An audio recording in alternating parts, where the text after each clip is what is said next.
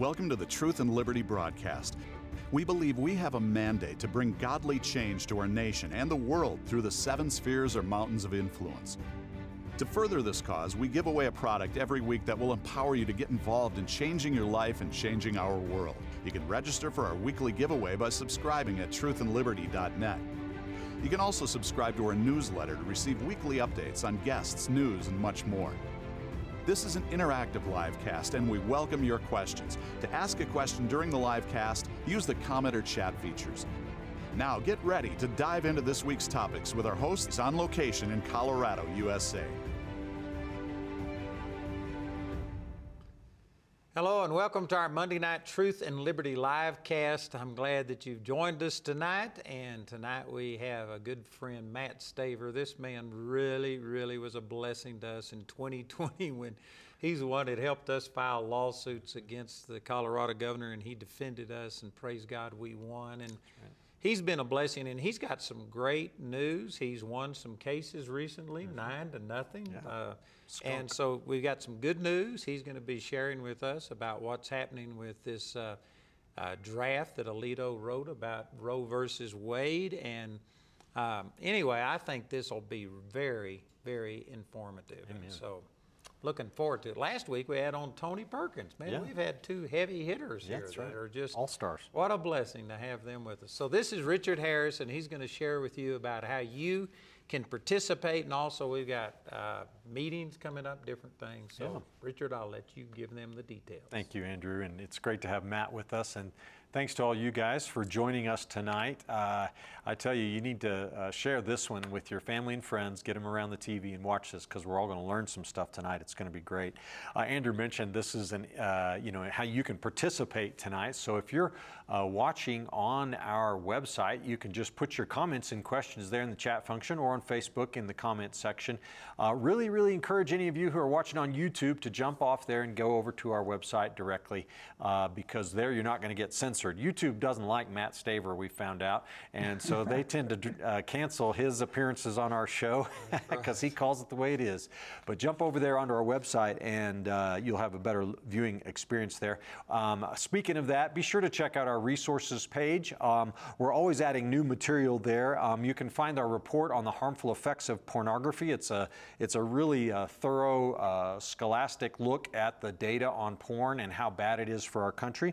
Also, iVoter Guide has a lot of voter guides coming out right now for the primaries and runoffs that are taking place around the country. This is an election year, so check out the link there.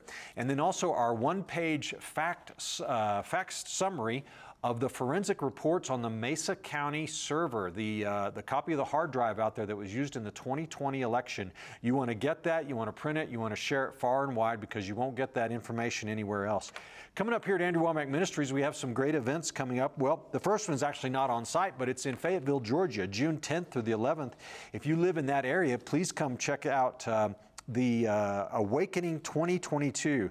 You can register at awmi.net/events for that, and Andrew's going to be ministering along with Mario Murillo, E.W. Jackson, and others. It's going to be a fantastic event there in Fayetteville. Also, In God We Trust. It's amazing, but summer's right around the corner, and our July 4th holiday, it's become a tradition now to put on the In God We Trust performance. It's a patriotic musical that will remind you of the great events in American history and why we're so blessed to be Americans. I love that show. It's awesome. So July 3rd and 4th, you can register for that again on awmi.net/events. And then immediately after that is the Summer Family Bible Conference, one of the highlights of the year here. It's so much fun. You get your batteries recharged, get full of God's Word, and some awesome, amazing fellowship and fun times for you and your family.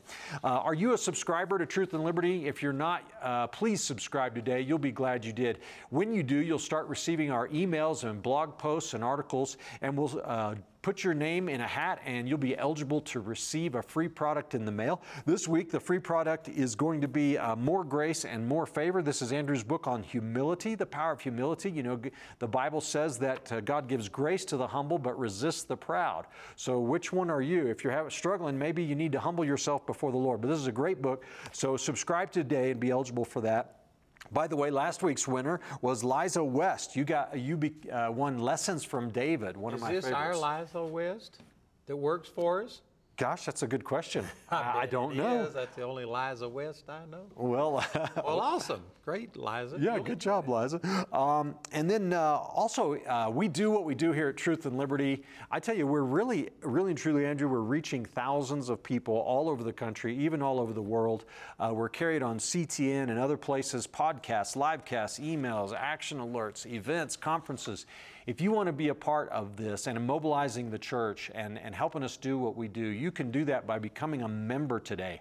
Just go on our website to the donate page, click donate, and select the option for being a member where you make a contribution of $5 or more per month, automatic giving there, and you'll become a Truth and Liberty member. And we'll send you, our gift now is this copy of the Declaration of Independence and the Constitution of the United States, as well as Andrew's own Declaration of Dependence upon God. It's an awesome little resource for you to have, and we'd be glad to send that to our new members today. So last thing today is, if you need prayer, you want someone to agree with you in prayer, no matter what the need is, please feel free to call in to Andrew's phone center at 719-635-1111, and a Spirit-filled, Word of God trained prayer minister will be standing by to agree with you in prayer. Well, by way of introduction for Matt, it's 2 pages long. This man is well accomplished. He's the senior pastor, founder, chairman of Liberty Council, chairman of Liberty Council Action, Faith and Liberty, National Pro-Life. Anyway, on and on it goes. He's argued cases in front of the Supreme Court. He's pastored churches, 300 opinions, or published legal opinions, and on and on. Matt, we could go a long time, but I'd rather have you share. But let me just introduce you by saying that you were a super blessing to us in 2020, and anytime we needed help, you were there for us day and night, and your team just was awesome. And you did it all pro bono, which that was awesome. So we thank you very much, and welcome to our Truth and Liberty. We're glad to have you with us tonight. Well, thank you, Andrew. It's an honor to be with you and Richard, and we so much admire you and respect you and your ministry. It has such an incredible worldwide impact, and it was certainly an honor to work with and represent you in this amazing case against Colorado, where they wanted to literally micromanage your worship and tell you what you could and couldn't do, and tell you whether you could even meet. I mean, it was unbelievable. And I tell you, the health department gave us fits. But, you know, after those 2 lawsuits, and finally the 2 churches in New York went to the Supreme Court, and when they won, Governor Polis here in Colorado, he just wrote me a letter and says, "I'll leave you alone if you'll leave me alone." And I said, "You got a deal." And now they don't even act like we exist. They've treated us with total immunity, so it's good. It's awesome. So we, I guess, need to start talking about the leaked opinion piece by Alito about Roe versus Wade. That's the hot topic, and you being a lawyer that has argued in front of the Supreme Court, we want to hear your opinion on what's happening, whether it's going to pass, what kind of impact this could have. Well, last week, Monday, it was a big day. Monday around 10:05, we got a 9-0 decision in our case against the city of Boston on the Christian flag. And then that evening, we started getting words about this leak of the opinion, same day. Interestingly, there is some suspicion by some. Of course, we don't know who the leaker is. That's being investigated now.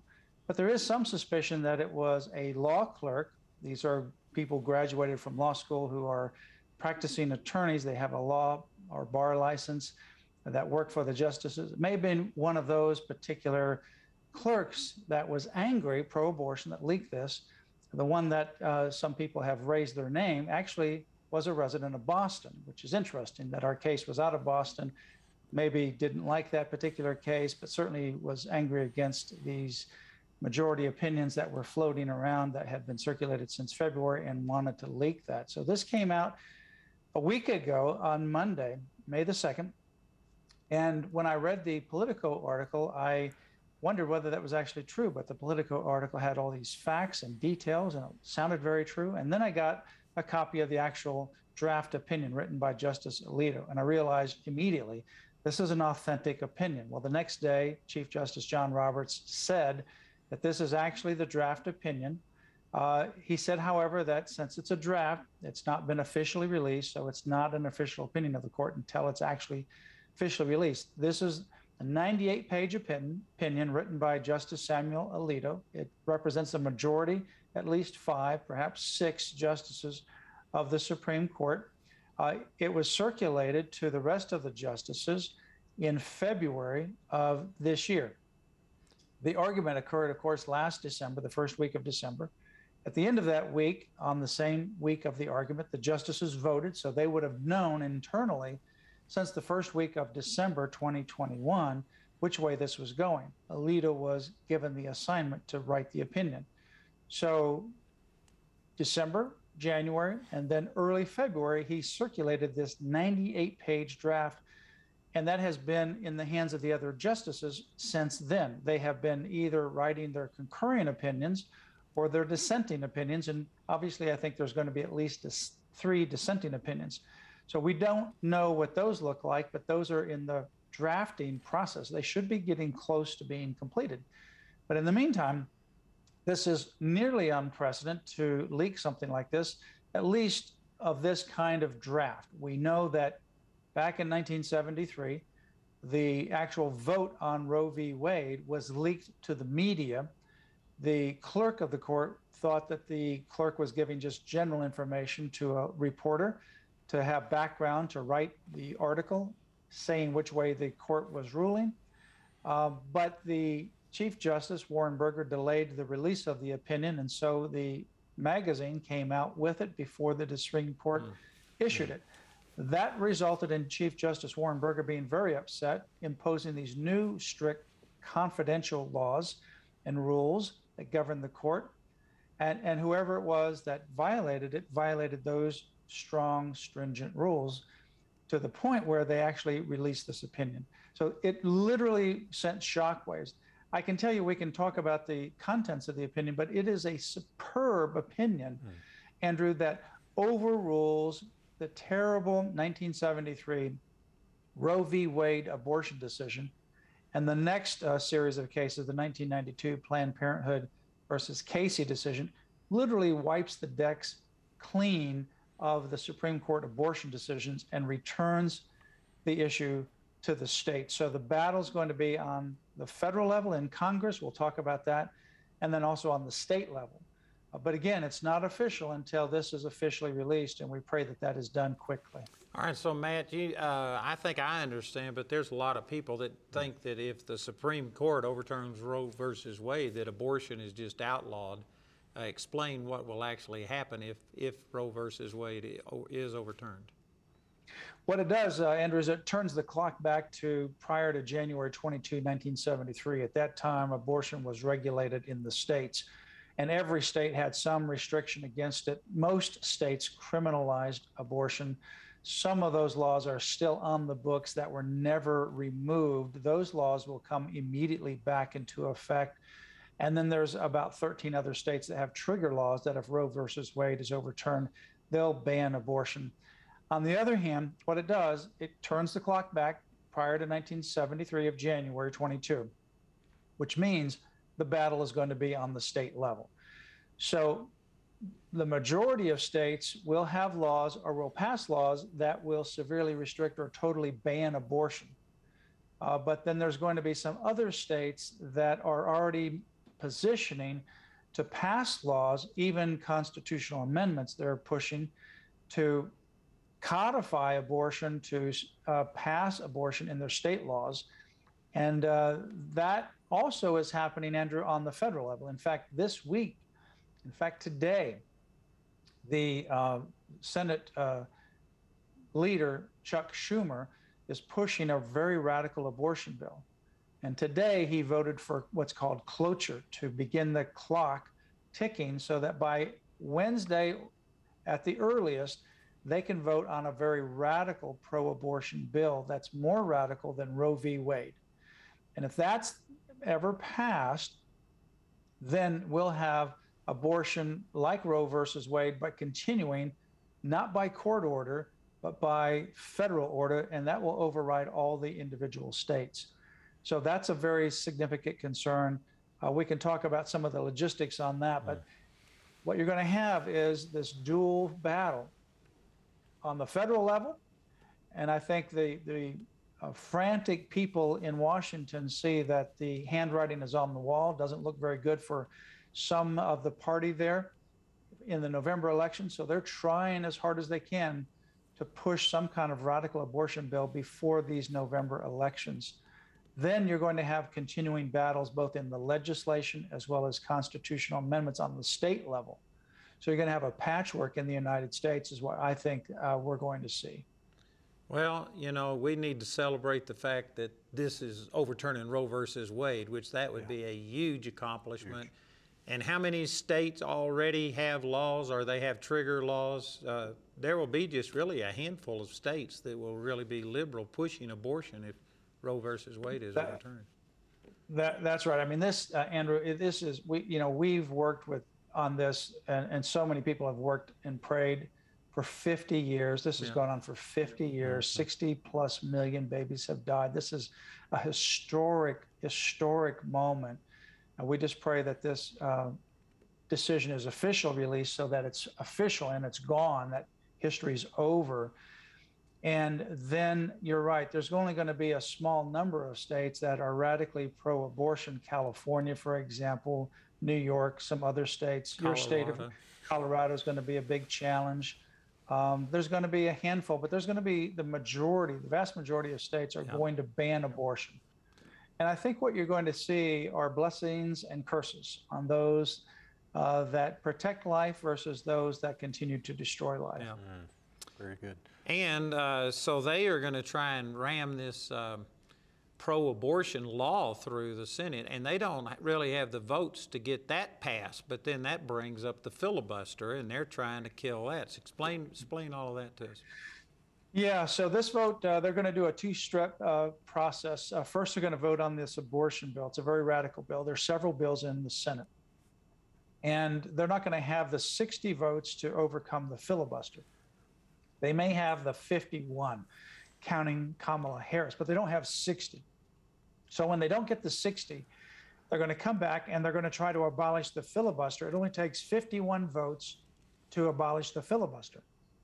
And so here's the dynamic. You've got two Republicans, Collins and Murkowski, that are pro-abortion. And they have their own bill that they've put forth that would codify Roe. So it's very liberal. It's just not as liberal as the one that's coming up for vote that actually is worse than Roe this week. So they already have that on the deck. The question is, when that bill won't pass because they can't get 60, would they be willing to abolish the filibuster? That's going to be a big test for them. On the other hand, you have some Democrats. Sinema from Arizona, she is very pro-abortion, but she doesn't want to get rid of the filibuster. Would she change because she is so committed to abortion to get rid of the filibuster? We don't know. On the other hand, you have Casey, a Democrat out of Pennsylvania, and he says he's pro-life, but he's in favor of getting rid of the filibuster. So you have this interesting mix, and you also have Manchin, who doesn't want to get rid of the filibuster and says he's pro-life. And I have to, put quotes around pro-life because it depends upon how extensive they are pro-life. Mm-hmm. So you've got this interesting dynamic. The bottom line is that the vote is so close, all they need is 51, and really they just need 50. And then Kamala Harris can break the tie. All they need is to cobble together 50 votes, and if they do that, they have Harris to break the tie, and that would abolish the filibuster. Then they come back and they pass abortion with the 51 vote margin, and that opens the floodgates for the parade of horribles. The LGBTQ bill that has no religious exemptions, that's H.R. 1. The H.R. 4, which is the election fraud bills, they want to get that passed before this upcoming election. They have the Build Back Better, the socialist bills, all these other pro-socialism bills, big government. All those would be passed in very short order without the filibuster. Okay, Matt, just quickly for the sake of some people, the filibuster is something that you can't pass things in the Senate without 60 votes, which is more than a simple majority. And that is just another check and balance so that the minority is just not totally run over roughshod. And that has been tradition for a long time. They're wanting to abolish that so that they can ram through these radical bills before they get voted out of office. Is that about correct? That's exactly right. It's because of that filibuster that we've been able to stop all these radical bills in the Senate, because the House has a majority of about a handful of Democrats that have passed pretty much any radical bill you can imagine when they all vote in one block. Then they push it over to the Senate. Then we've had the battles in the Senate since January of 2021, when the new Senate was sworn into office. And they pushed the LGBT HR1 and the HR4 with the election fraud and the Build Back Better socialism bill and all the other socialism bills. And fortunately, we've been able to stop it by 1 or 2 votes. That's how close it has been very close. But we've been able to stop all these very radical bills. If, on the other hand, the filibuster is gone and they don't get that, and they don't have to have 60 votes, all they need is 51, with Harris breaking the tie, they just need a 50-50 split, then all these radical bills, including this abortion bill, will pass. And they're frantic because they're looking at the upcoming midterms, and they know that they don't have a very good chance of winning, that they're going to lose power in both the House, most likely, and certainly in the Senate as well. They're going to lose authority. And if they don't get things passed before the election, or before they're seated in January of 2023, they know they're not going to get whatever radical bill they want. So it is like a frantic animal that is injured and is fighting for its life and is rabid. And that's the kind of vitriol, that's the kind of panic, that's the kind of frenetic kind of effort that they're putting forth to pass this. So the pressure is enormous. And so right now, election laws, men competing in women's sports, the Equality Act, things like this are still decided somewhat on a local level. But if they do away with the filibuster, they would make this federal law that just across the board would turn all of this ungodliness loose. Is that correct? That's right. And, we worked for 50 years. About 20 years ago, felt very strongly the Lord just convicted me that I would live to see the day that Roe versus Wade is overturned. And I've never had one doubt about that. I think we're literally on the precipice of history. And it's not going to just affect America, because as you know, as your world travel and your world outreach, other nations look to the United States as an example. It's going to have a ripple effect around the globe when the Supreme Court does this. But that has, we're right on the precipice. Imagine, though, that we're right there. And then everything is turned around because the Senate, by 1 vote, passes this radical abortion bill and continues the bloodshed for the rest of our lives up in the United States Congress. And that then superimposes on all the states and overrides all the existing laws of the states. For example, no more, if this law passes in Congress, no more parental notification, parental consent, no more informed consent, no more requiring that doctors have to have hospital admitting and privileges, which these abortionists generally can't qualify for that because they're generally low-level doctors that couldn't do much anything else.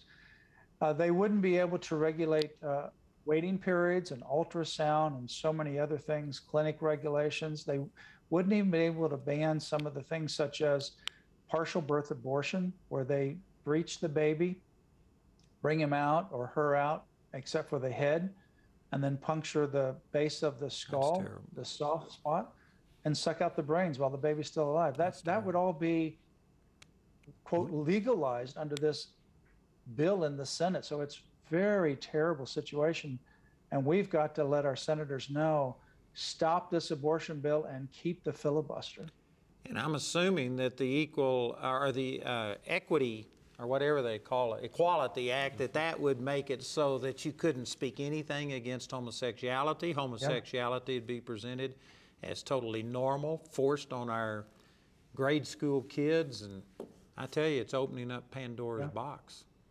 It sure is. I know, for example, that the ABA, the American Bar Association that accredits law schools, is now, as at the end of February, they have added to their accreditation standards, not only sexual orientation, but gender identity and expression. And they're going to some of these religious-based, faith-based law schools, and they're telling them that they need to now adopt a gender identity, gender expression policy. Well, that would mean that in these law schools, a boy could say, I want to go into the girls' restroom.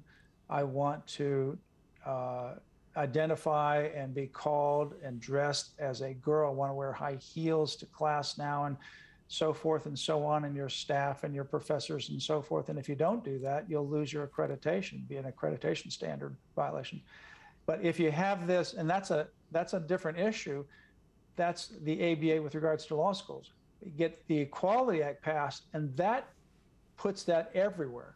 From kindergarten on, every employer, every religious institution, every church is going to be under that. It's a very terrible bill, no religious exemptions whatsoever. And it's not just, boys and girls sports or in restrooms. It's however many, 100 or so pronouns somebody wants to have you refer to them from day to day. And if you don't use the right pronoun, you, the teacher, the employer, could be disciplined for violating civil rights or some other kind of law for harassment or whatever it may be. So this is a very terrible, terrible bill. It would pass, and they want to do this. They want to be able to abolish the filibuster. They haven't had the 50 votes to do it. The reason why they haven't had the 50 votes to do it is because regarding abolishing the filibuster, you've had all 50 Republicans, including Collins and Murkowski, vote no. You've had 2 Democrats who said they don't favor abolishing the filibuster, and that's Manchin and Sinema. So far, we're 2 votes away. We've been able to carry 2 votes of Democrats to not abolish the filibuster. We've been battling that for a year and a half since January of 2021. Now you get abortion in the mix, and you have a different dynamic. You have 2 Republicans who are pro-abortion. What are they going to do about the filibuster now? You have Sinema, who's pro-abortion. What is she going to do about the filibuster? If we lose 2 of those 3, we're toast. And that means that they would have enough to get their 50 votes and then 51 with Kamala Harris to abolish the filibuster. That means Pandora's box is open. Abortion, the most radical bill you can imagine, the LGBT HR1 Equality Act, the election fraud bills, and you name it, on and on and on. And then what will happen is there's a lot of other bills that we haven't talked about because the House pumps these out like they're water. And they're sitting in the Senate. All these bills, much, much more, could be taken up, and it would be a disaster. And am I correct in thinking that not only all the things you've mentioned, but if I'm preaching the gospel and if I say the homosexuality is a sin, now that's a civil rights violation, so they'd be coming after ministers?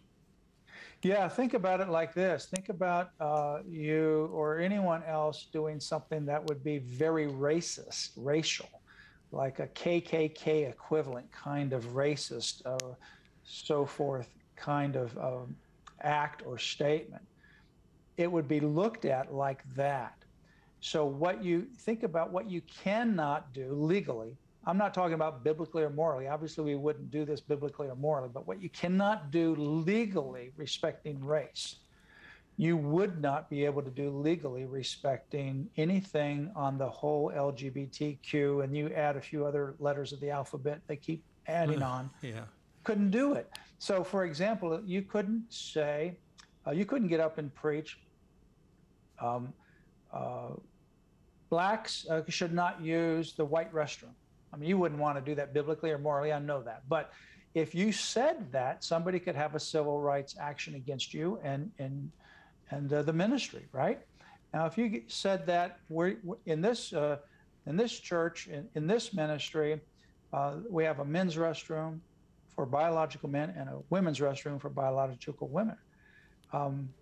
It would be put in the same category as if you said, because of your skin color or race, you couldn't use this restroom. You're only able to use that restroom, and so forth and so on. So that's how radical this LGBT Equality Act bill would be. So I want to make sure our viewers know about how they can make their voices heard. So Mac, you've got an action alert that's set up on this. Can you tell folks how they can be a part of that? Yeah, sure, Richard. You can go to two different websites, and we'll have lots of information on both. lc.org, which is our main Liberty Counsel website, lc.org. And then our 501c4, which is Liberty Counsel Action, lcaction.org, all one word, lcaction.org. And there you have the ability to sign a petition. And the other thing you can do, which is very urgent, and that is to send faxes. We like to do the faxes. Why? Because they're instantaneous, and the members of Congress can't turn off their faxes. They can throw your petition in the garbage, but they can't turn off their faxes. So those faxes go 24/7. And they monopolize their fax machine, so to speak, and they're going to get the message one way or another if they're not going to respond. In fact, we actually had a Democrat who's now a Republican in the Congress. We asked him we were faxing him, this was 2 years ago, faxing him and others to support the Born Alive Act. And he called us and spoke to us twice and said, please stop faxing me. You're taking up our fax. I'm afraid we can't do anything. We support you. And he said, well, that's fine. We agree. We're glad that you support this bill, but you need to co-sponsor, put your name on it. Well, he was a Democrat, and the Democrats were telling him, you better not do that. So I said, as soon as you do that, we'll stop faxing you. And so you know what he did? This is a true story. He left the Democratic Party 2 years ago. He became a Republican. The first act as a Republican in Congress is he co-sponsored that bill. Oh, praise God. I thought you were going to say outlawed faxes in Congress. No,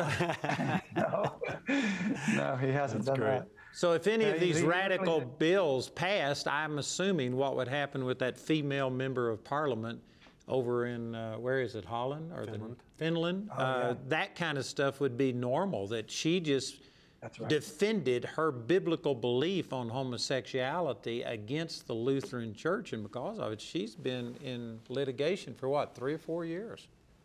Yeah, those kinds of things would happen all over the country.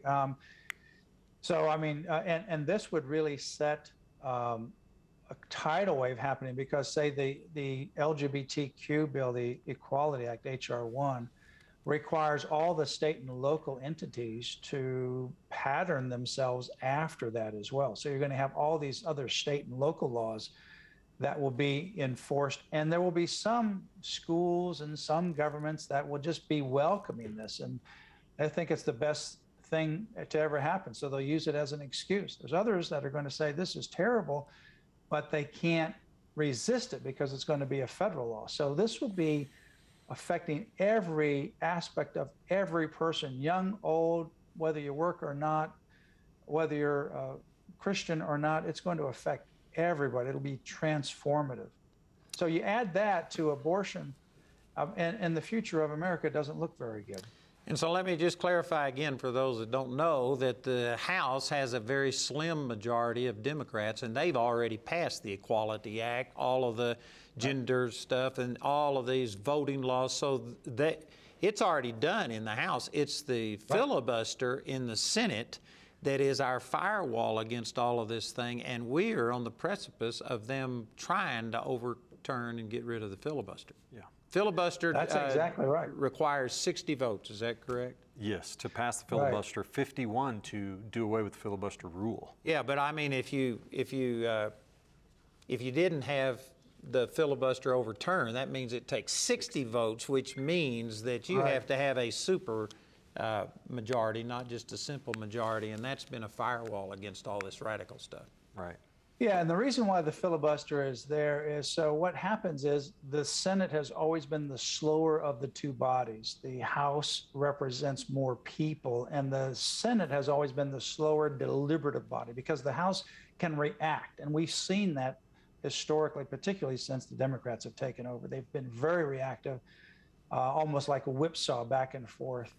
and they push things over to the Senate. The Senate takes a little bit more deliberative time. So the filibuster is designed to allow any member of the Senate to actually call for more deliberation. And that would mean if there's not a consent to vote by everyone on the bill, then you're going to need 60 votes. And if you get that, then you vote on the underlying bill. Then when you vote on the underlying bill, you only need 51 votes to pass it. But in order to get there, you have to overcome this filibuster rule. And that's been there for a real good reason for many, many, years to be part of those checks and balances. Now you knock that away, and it really begins to create almost a mobocracy in the Senate. It really changes what the Senate is designed to do. And so that means that all you need is 51, no matter what it is. And so with just 51, with Harris breaking the tie, with this 50-50 split, all these radical bills will come through, even if all the Republicans vote against and you have all the Democrats vote in favor, it's 50-50. Harris is going to break that tie as the 51st vote, and all these bills will pass. And of so course, we need to stop the abortion bill. We need to tell them, don't vote for the abortion bill, vote against it, and keep the filibuster. Yeah. And of course, Biden has already said he'll vote for all of this liberal stuff. So really, the filibuster at the moment is the only thing that's standing between us and losing most of our freedoms that we've held dear for over 200 years. We need to be praying, don't we? We need to be praying over this because, this is a very slim majority. But there's good news on the horizon, and that is that, I think that these midterms are looking bad for the Democrats. The only thing is they may be panicking and be willing to overturn the filibuster. Of course, that's going to work against them after the November elections. But it's going to work against them. But I think in the meantime, they're willing to burn down the Senate, figuratively. They're willing to literally destroy the Senate.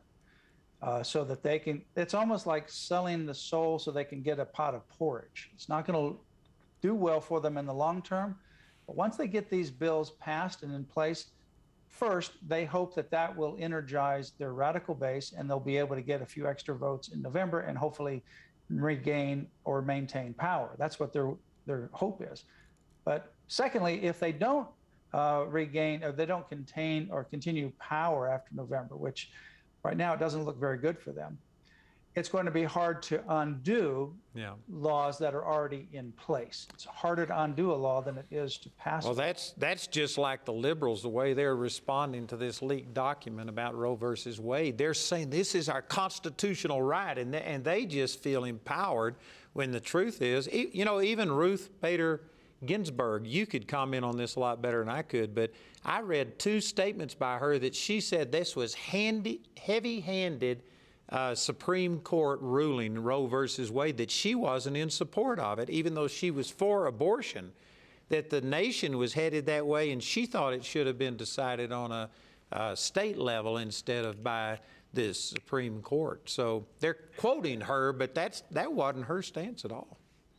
Yeah, I think anyone who was partially intellectually honest, no matter how radically pro-abortion you are, they have to admit that there's no constitutional or historical or legal basis for Roe versus Wade, the abortion decision. It's just not there. It has never been there. And in fact, this draft opinion by Alito says that Roe was egregiously wrong from the start. It's a masterful written opinion by Alito, and I can't wait to see that officially released because there is no justification for abortion. It was a raw judicial power that these justices never had. Back then, frankly, the churches should have risen up and the people should have risen up and said, no, this is not constitutional law. It's your opinion of 7 people. And we're just not going to follow that particular egregious decision because it has nothing to do with the Constitution. Last thing before we go to some of our viewer questions, I know some people are thinking, but this is a Supreme Court ruling. How can you overturn that? What's our history on that? Have they overturned previous Supreme Court rulings? Oh, yeah, let's take a look at Dred Scott. I mean, who would defend Dred Scott now? Dred Scott said in that decision that, blacks were not full citizens. They were not protected under the Constitution, like somebody of a white skin color, for example, Caucasian. Who's going to defend that now? That was overturned by a Supreme Court decision. And so, in the decision by Justice Alito, he tackles that very issue. And he goes into case after case after case after case that have overturned these long-standing precedents. Just a couple of years ago, the Supreme Court overturned a 40-year precedent with regards to forced union dues. It was wrongly decided when it was issued 40 plus years ago now, and they overturned it. And what Alito says is that what you're supposed to do is, if a decision is bad, particularly if it's bad from the start, like Roe versus Wade is, having a commitment to past precedent doesn't mean that you repeat the same mistake over and over and over again. You fix the mistake. And that means sometimes you realize you got to overturn these decisions because they're unconstitutional, had no basis in the law. And so he's got an incredibly nice scholarly section that addresses that very point. So I heard Elizabeth Warren just screaming and yelling that the Constitution is being trashed. Actually, the Constitution is being upheld. That's right. They're going back to constitutional principles. Yeah, you're right. I mean, when the Supreme Court's only legitimate when it is interpreting the law according to its original intent and understanding and purpose. It becomes illegitimate, as it did in Roe versus Wade, when it cuts the tether to the Constitution and it invents it by virtue of the justice's own personal ideological beliefs. That's what it has done so many times. And in fact, that's what abortion has all been about. So it's just the opposite. If you want to know what the truth is, just listen to some of these radicals on the abortions, or some of these people that are pushing so hard against this decision. And it's 180 degrees different than what they say. Yeah. Wow. So we got some questions. Oh, we've got a lot of questions here. Well, Matt, the first one out of the gate, this viewer wants to know whether vaccine mandates are being used to purge the military from conservatives and patriots. Do you have a perspective on that? Oh, yes. In fact, I have long been saying over the last number of months that the Biden administration and the Secretary of Defense, Lloyd Austin, are using the vaccine mandates to purge the military, particularly of Christians and people of faith. It makes no sense. And I actually was in court a few weeks ago talking to the judge in open court, where we were there on an injunction for one of our Air Force clients, and said, it makes no sense. We have all the mask mandates are gone. Even Hawaii doesn't have a mask mandate anymore. You have all even at the time, a couple of weeks ago, you even had Fauci saying that the pandemic is over. He kind of modified that a little bit, but he says we're actually exiting the pandemic. I don't put any weight in him, but it's kind of interesting that he actually says that. Yeah. But you have all the bell curve. We're on the other side of the bell curve of Omicron. We know that the vaccines, or these COVID shots, are not protecting against Omicron. We know that the people who are getting the boosters and quad boosters, fourth booster, they're getting COVID. We've seen that with Kamala Harris. We see it with the CIA director. We see it with so many different people that are getting COVID, so it's not protecting against COVID. We also know that it's injuring and killing people. And we know that in the military specifically. We know, for example, that in 2021, more people in the military died from the COVID shots in 1 year than have died in the military from COVID since the beginning of COVID. Wow. More have died in 1 year from the shots than have died from COVID since the beginning of COVID in the military. We know that for a fact. So the only logical explanation would be, why are they pushing this? And that is because they're trying to purge the military of these men and women. That's why we're pushing so hard, Richard, to get a class action certification to protect all the men and women in all the 6 branches of the military. Is there any positive developments on that front? There is. I mean, we've gotten a number of injunctions on behalf of men and women in the Air Force, the Navy, the Marines, and others that we're working on. But we're moving forward with this class action. The judge is open to it. He just hasn't issued it yet. I wish he would issue it quickly. he knows the urgency. He knows the people are being injured and that they're under incredible pressure. He knows that people are even self-admitting to the hospital. These are military men and women because they're fearing that they might even self-harm, suicidal ideation that they're experiencing because of the pressure. We know people have died of suicide because of the pressure over these shots. We know that for a fact, and we told the judge about this. We know that spouses, for example, just last week, we had someone tell us his wife was, for example, he is in Korea. They won't let him come home. He's been separated from his wife and his 9-month-old child, who he's never seen now for 16 months. They won't let him come back unless he agrees to get the shot. Wow. His wife is getting very, very emotional and is considering self-harm. He's pleading with us to help because of what is happening emotionally with his wife and his family and his child that he has still never seen. He was born while he was stationed in Korea.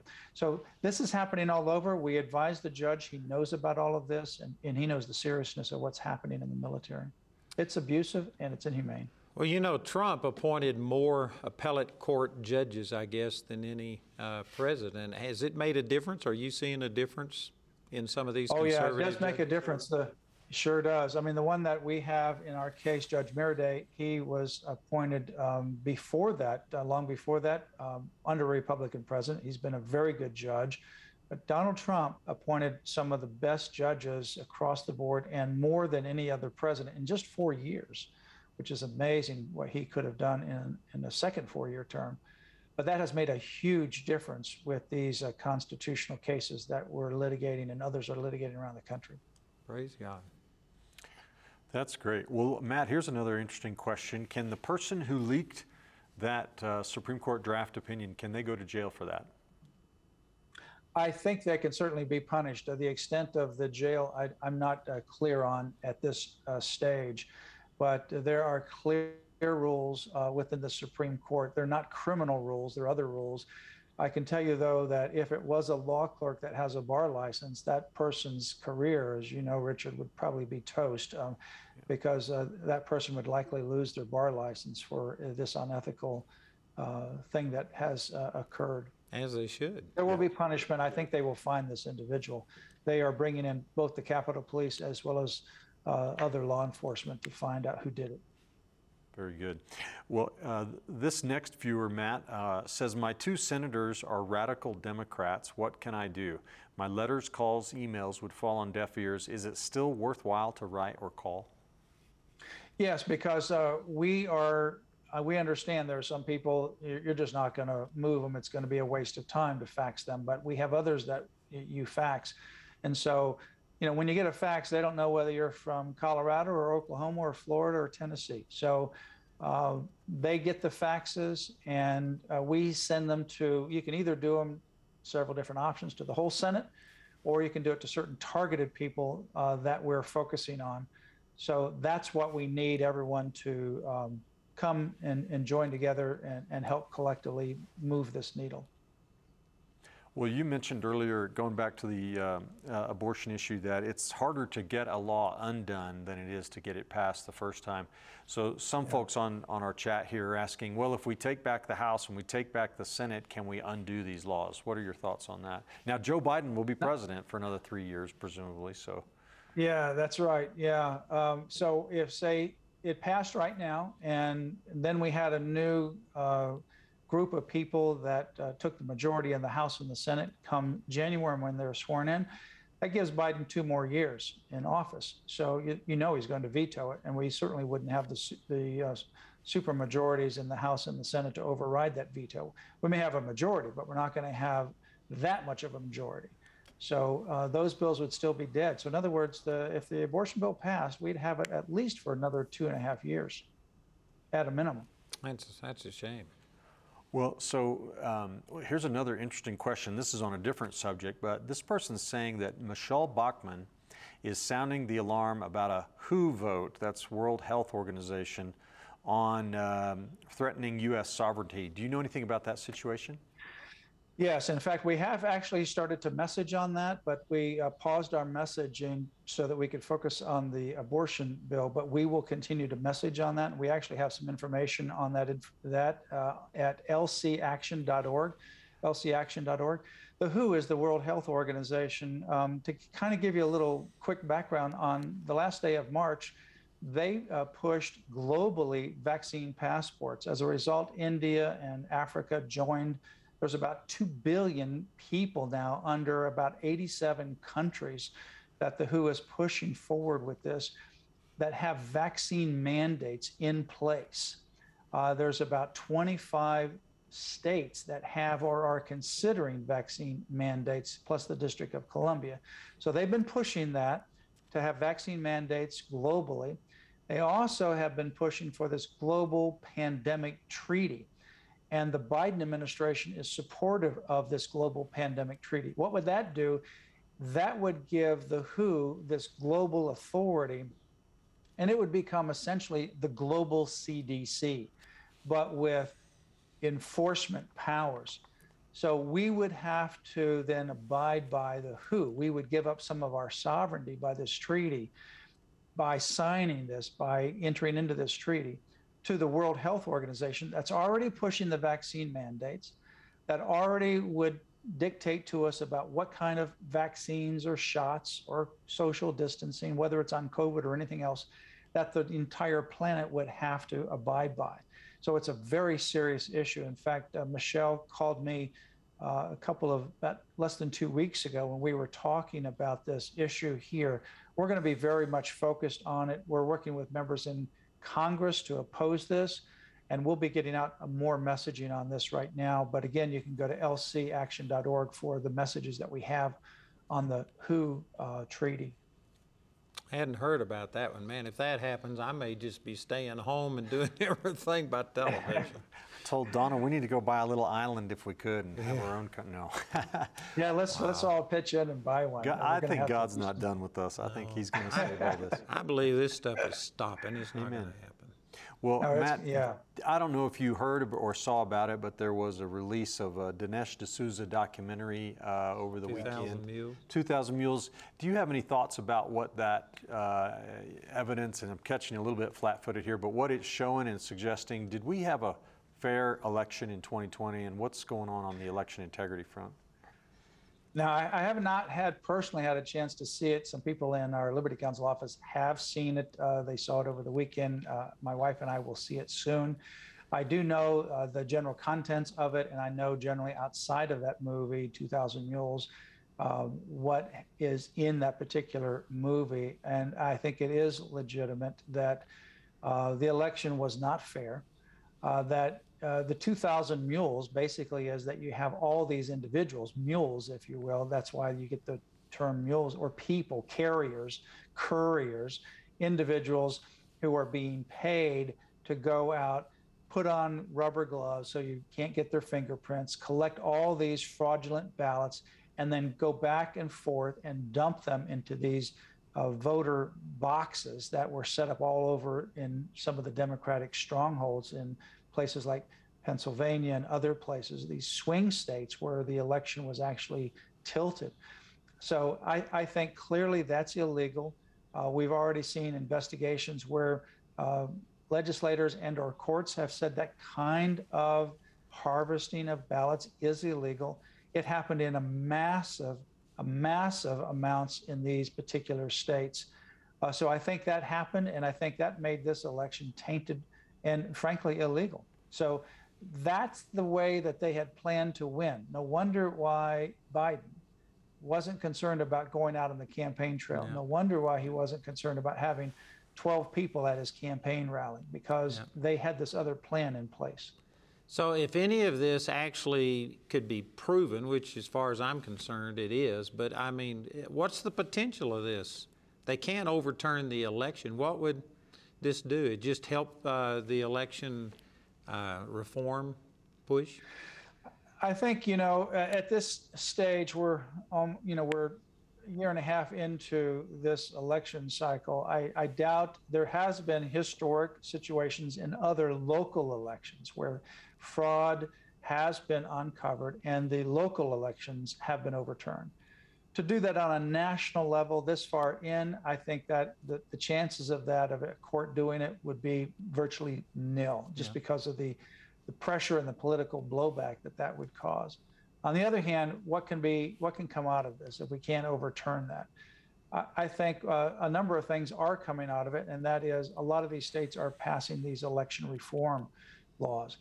That's the reason, Andrew, why they're wanting to push in Congress this H.R. 4, these election fraud bills, because they're very concerned by all these states passing election reform bills. Florida just passed one recently, and they passed several before this in the last year.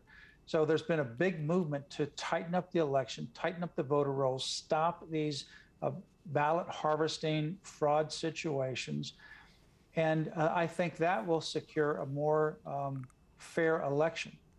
I think even without that, say, for example, in Virginia, Virginia didn't pass any election reform laws at the time because they were controlled for the last 2 years up until November of last year by a radical Democratic Party that took over. So they didn't have any new election reform bills.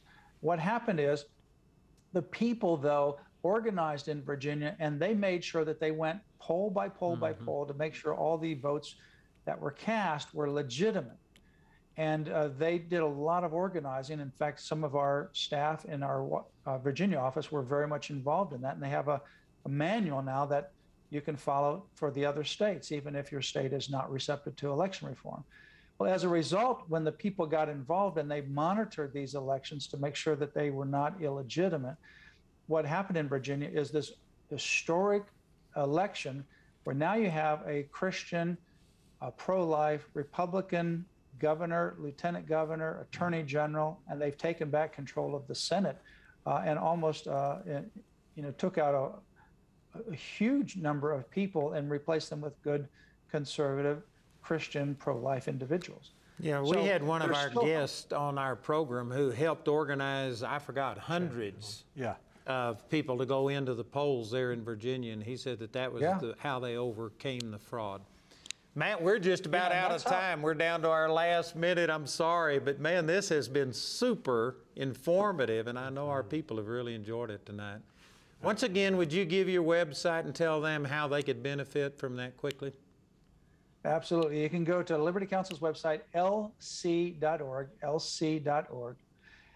or Liberty Counsel Action, lcaction.org, lc.org or lcaction.org.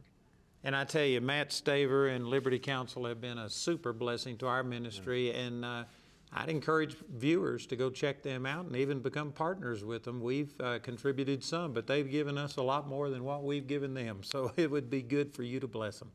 Again, I want to say thank you to CTN for carrying this on their network for us. That's such a blessing. We really appreciate it. And to those of you watching, remember that we do this every Monday night at 6 p.m. Mountain Time. And we would love to have you continue to join with us. We'll have some other great guests. So God bless you. Good night. Thank you for watching. Join us next time for the Truth and Liberty broadcast. Find tonight's episode and related articles and links at truthandliberty.net. Truth and Liberty is viewer supported. If you'd like to help us continue our live casts, you can make a donation at truthandliberty.net.